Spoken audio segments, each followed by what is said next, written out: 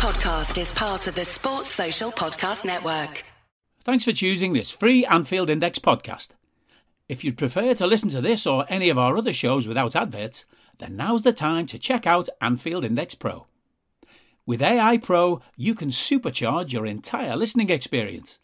You'll not only get all of our podcasts without the ads, but you'll have them far faster with our quick publish feature available exclusively for subscribers.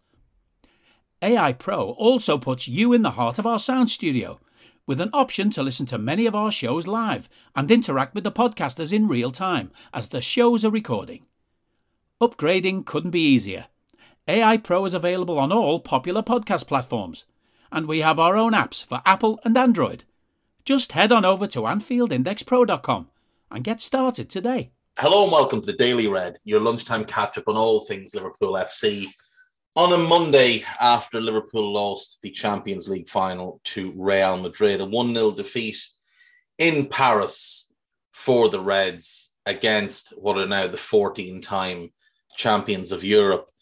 There can be no mistaking the fact that Liverpool didn't play well enough. However, we were still the better team on the night, and nothing will dissuade me from my belief that that is the worst Real Madrid team I've ever seen win a European Cup, and that they are one of the worst teams to win a European Cup. Now, I know they've got the big glorious names, but Modric was garbage. Kroos was garbage.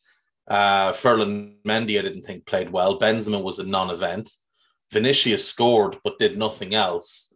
Valverde ran a lot, but other than his involvement in the goal, offered so little on the ball. Their big performers were at the other end. Casemiro was excellent. Alaba played well. Militao played well. Dani Carvajal had the game of his life. But the most telling thing is that their goalkeeper was man of the match. And he was man of the match by a country mile.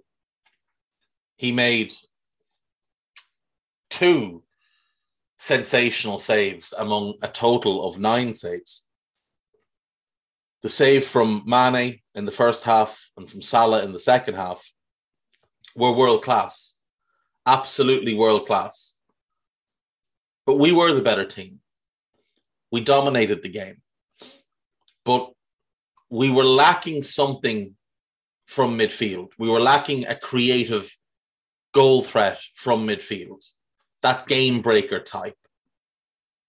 And Thiago, even with the injury, had a good game, kept things moving. I thought Fabinho was excellent. They needed help in that midfield. They needed somebody who could take hold of the game, be a goal threat, be a creative force, and they just didn't get it. They didn't get it. Salah had an iffy game, some really good moments, some poor moments. Mane the same. Diaz had one of his probably worst performances in a Liverpool shirt, but I think you've got to take into account the fact that every time he got the ball, there was 2 and 3 Real Madrid players on top of him. He was fouled endlessly, didn't get a free kick.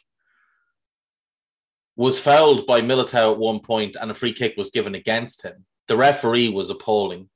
Said that on Raw. I think it's one of the worst performances I've seen from an official in a big game at any point. It was just shocking how bad he was. They obviously had the goal disallowed at the end of the first half. That caused a bit of controversy, but the rules are the rules. Benzema was offside. That would have set the narrative up that if we'd won the game, people would have had that to point at and cry about. But be under no illusion. Everything else for the rest of the game went their way. How not one of their players got booked, I don't know. How it was that Vinicius wasn't booked for either the tackle where he kicked Fabinho up in the air or the blatant dive a few minutes later, I don't know. There was the incident with Naby Keita and the throw-in where the referee decided he couldn't take a quick throw-in. What was that about? There's also footage that shows that their goal probably shouldn't have counted. Valverde's cross hits Benzema, clips his foot before it goes to Vinicius, and Benzema was offside.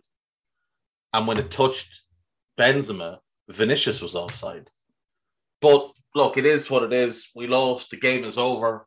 The season's over. We end up with 2 trophies. They're not the 2 we wanted, but they're 2 that are nice to have. You'll have the fans of other clubs mocking us for whatever reason to get over with their sad little lives. What I'd say to City fans is that you've never played in a real Champions League final. You played in that bubble thing last year with 15,000 fans in the stadium. Never played in a real Champions League final. And you lost the only one you were in. You lost last year's final. So hush. Chelsea fans, we beat you in 2 cups. Hush. United fans, you had the worst season in your Premier League era. You won nothing. You've won nothing for 5 years. If next season you win the 2 domestic cups, you'll praise Ten Hag to the moon. If you had the season we had this year, it would be the best season you've had by a country mile since Ferguson left. If you merely won the 2 cups we won, it will be the second best season you've had since Ferguson left. For Arsenal fans, well, that's a better haul of trophies than you've had since 2004. So hush. And for Spurs fans, you're completely irrelevant. So shut up. No one cares what you've got to say. I'm still gutted. I'm annoyed. But to be honest, I'm no longer annoyed about the game other than the referee. What I'm annoyed about, what I'm angry about is the way the fans were treated and the narratives that the French have tried to spin since, the lies that are coming from the French government, and not just from sources within the French government, from the mouths of ministers. Their Minister of the Interior came out with some of the most flagrant lies you'll ever hear today when he tried to claim that 40,000 people with fake tickets tried to make their way in. Well, a couple of things on that. If that were true, then you would have had at least a total of 120,000 people trying to get into the stadium. And considering 80,000 were in the stadium, you'd have had 40,000 locked outside. So does it seem likely that there were 40,000 people locked outside, considering when journalists went out and camera crews went out and filmed during the first half, there were maybe a couple of hundred people outside at most, some of whom, by the way, were match-going fans with real tickets who weren't allowed in. So the 40,000 number is clearly a lie. Secondly, if there are 40,000 tickets, prove it. Show us the 40,000 fake tickets that you confiscated. Show us them. Because it's nonsense. If there were 40,000 Liverpool fans at the game with fake tickets, there'd have been no one left in the fan park, except that the fan park was packed for the game. So all of that is a lie. There were people there with fake tickets. There's no question. But it was a small number. 1,000, maybe 2,000, but not 40,000. The majority of the people there with fake tickets, the majority of people trying to sneak in without tickets were French. They were locals. And they were there to cause trouble. They were there to steal. They were there to mug people and pick their pockets. And there's some real horror stories come out about how people were attacked, mugged. Thankfully, nobody has been badly hurt. And it appears like everybody got home.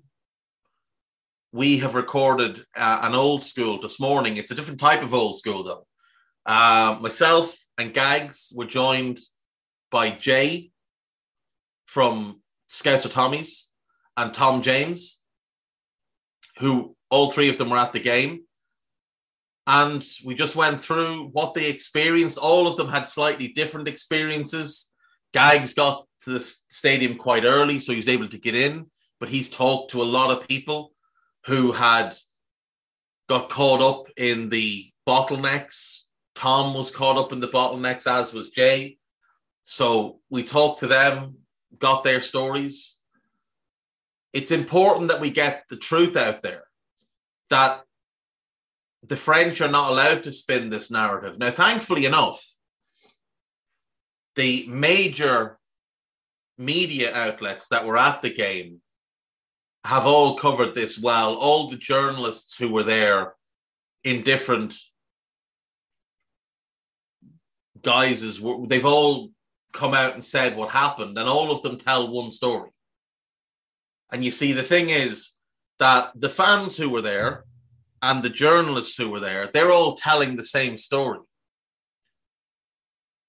The only ones telling a different story are the French authorities, because even Real Madrid fans are telling similar stories. Now, there's a lot of stories coming from them. They didn't have the issues getting in because their fan park, which was much smaller than ours, was beside the stadium. Ours was the other side of the city because ours was massive.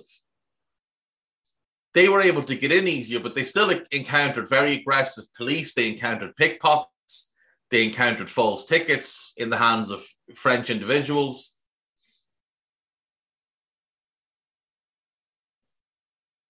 So it's important that we collate all of these stories and we put out the real story of what happened in Paris on Saturday night. And we don't allow the French to wash their hands of it. We don't allow them to pretend it wasn't their fault. This was the fault of the French authorities. It was the fault of the French police. It was the fault of those who own and operate the Stade de France. And it was the fault of UEFA. And it's very important that those facts are kept in line and that we don't allow the attention-seeking, point-scoring dickheads who weren't at the game, your Arsenal fans, your United fans, etc., who want to spin that Liverpool fans were to blame here, that Liverpool fans behaved themselves in a manner which was unsuitable for such a game, because that's not the case. It's not the case. There are a couple of videos of people climbing the fences. If you look at them carefully, you'll see that in most cases, they have tickets in their hands. They're climbing the fences because they're being crushed up against the fences. And they're climbing to get out of danger. Now, are there a couple who climb the fence just to jib in? Yeah, of course there is. That happens at every football ground. Every football ground. But for the French and the French Interior Minister to come out and say, oh, this only happens in football and with certain English clubs, trying to narrow it down that this is a problem of English hooliganism. Well, buddy, let me draw your attention to what happened in St. Etienne on Sunday. Let me draw your attention to what happened in not one, but two Marseille games this season that had to be suspended. Let me draw your attention to the history of French hooliganism. Let me draw your attention to the fact that your police officers walk around holding automatic weapons with fucking cannons strapped to their hips, dressed like G.I. Joe. Let me draw your attention to the fact that your police officers walked up to innocent Liverpool fans who were doing absolutely nothing other than taking their tickets out to scan them and pepper sprayed them. And let me draw your attention to the fact that those Liverpool fans who were pepper sprayed then reported that they were pickpocketed, that they were mugged, that hands went in their pockets, hands went all over them.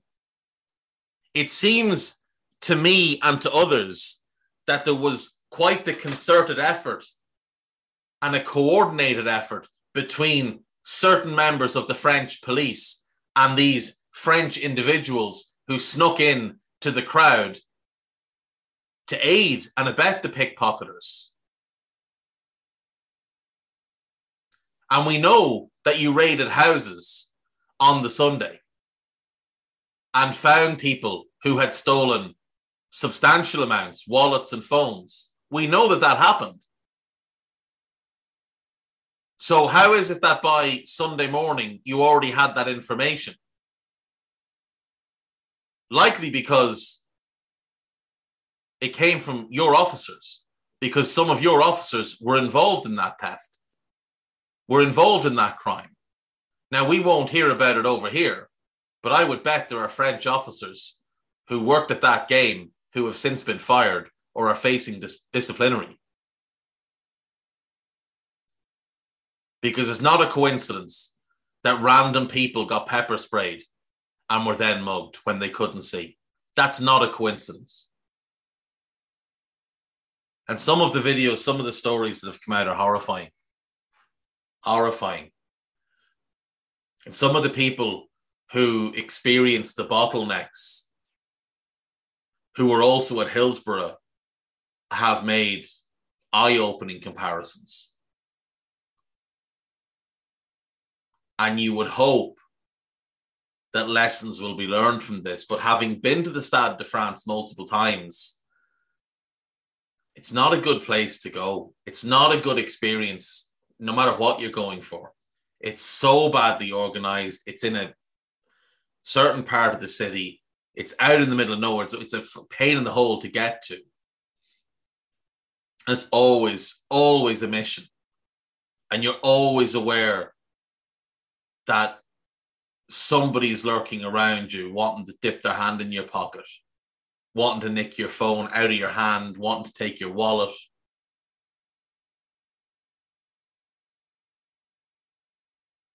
This was not industrial level fraud. That's bullshit. This was a systematic failure at an epic level by the French authorities, the French police, and UEFA. And they have a case to answer on this. And Liverpool can't let this lie. Liverpool can't just let them pawn off these excuses and place the blame on Liverpool fans, because Liverpool fans aren't to blame here. Liverpool fans went to Paris to go to a Champions League final, a celebration of football, the biggest game in the sport. Getting to live the dream, go and see your team in a European Cup final. There's nothing better. And it turned into a nightmare. And I'd ask you all to listen to the old school that came out today and listen to what Tom said about how he felt after getting through it all. And listen to Jay.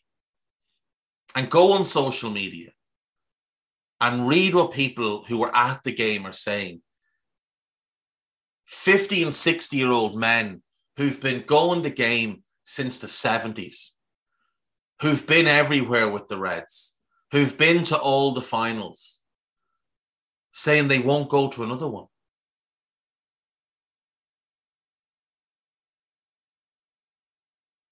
That's not what football's about. If you drive the fans away, as we found out for 2 years, football without fans is a bag of shit. It's awful. It's sterile. It'd be like watching Man City play every single day for the rest of your life. Just dull, emotionless, joyless football. But can we take the time to mention that City had a parade for winning the league? No one cared, and about 15,000 people turned up. The Reds had a parade yesterday. I have to say, I thought it was a bad idea, but it wasn't. It was an incredible idea. 500,000 people lining the streets of Liverpool. The scenes were unbelievable. The lift it gave the players was amazing. And all of the players have come out and said, we needed this. This was the lift we needed. So, delighted. It's been a great season. It didn't end the way we wanted, obviously. But look, when they try and mock us about quadruple talk, just remember it's because they've never been able to have that conversation. Their club never got this close. Never. Most of them never will. Congrats to ex-Liverpool coach Steve Cooper. He took Nottingham Forest into the Premier League over the weekend. Forest winning the playoff final and will be back in the top flight for the first time since 1999. Great to see. Two-time European Cup winners themselves. So delighted to have them back up. It's also a nice little rivalry. And yet another club that can sing to the fans of Arsenal and City and Spurs, champions of Europe.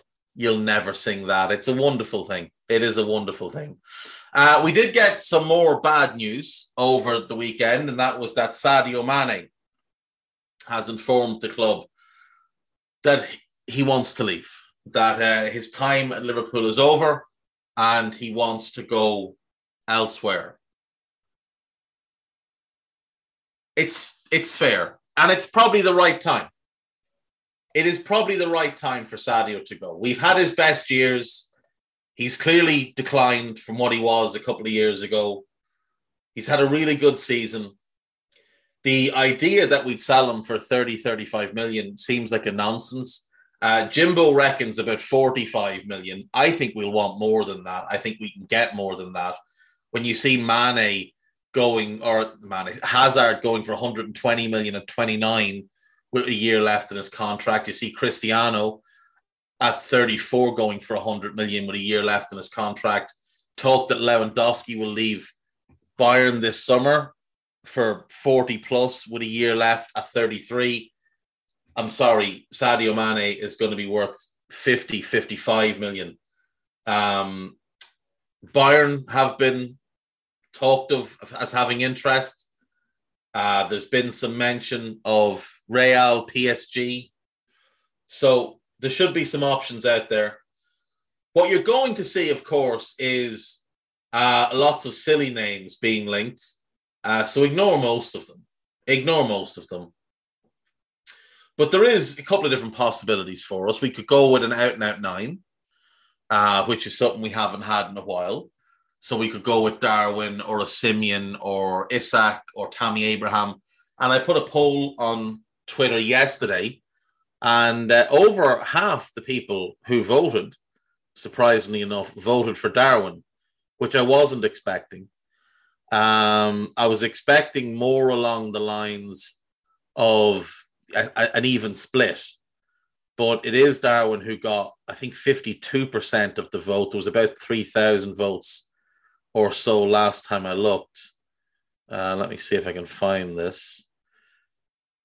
Actually, there was only 2,200 votes, so I was thinking it was better than it was. I'll just re-up that. Darwin with 52%, Osimhen with 28%, Abraham with 11%, Isak with 8%.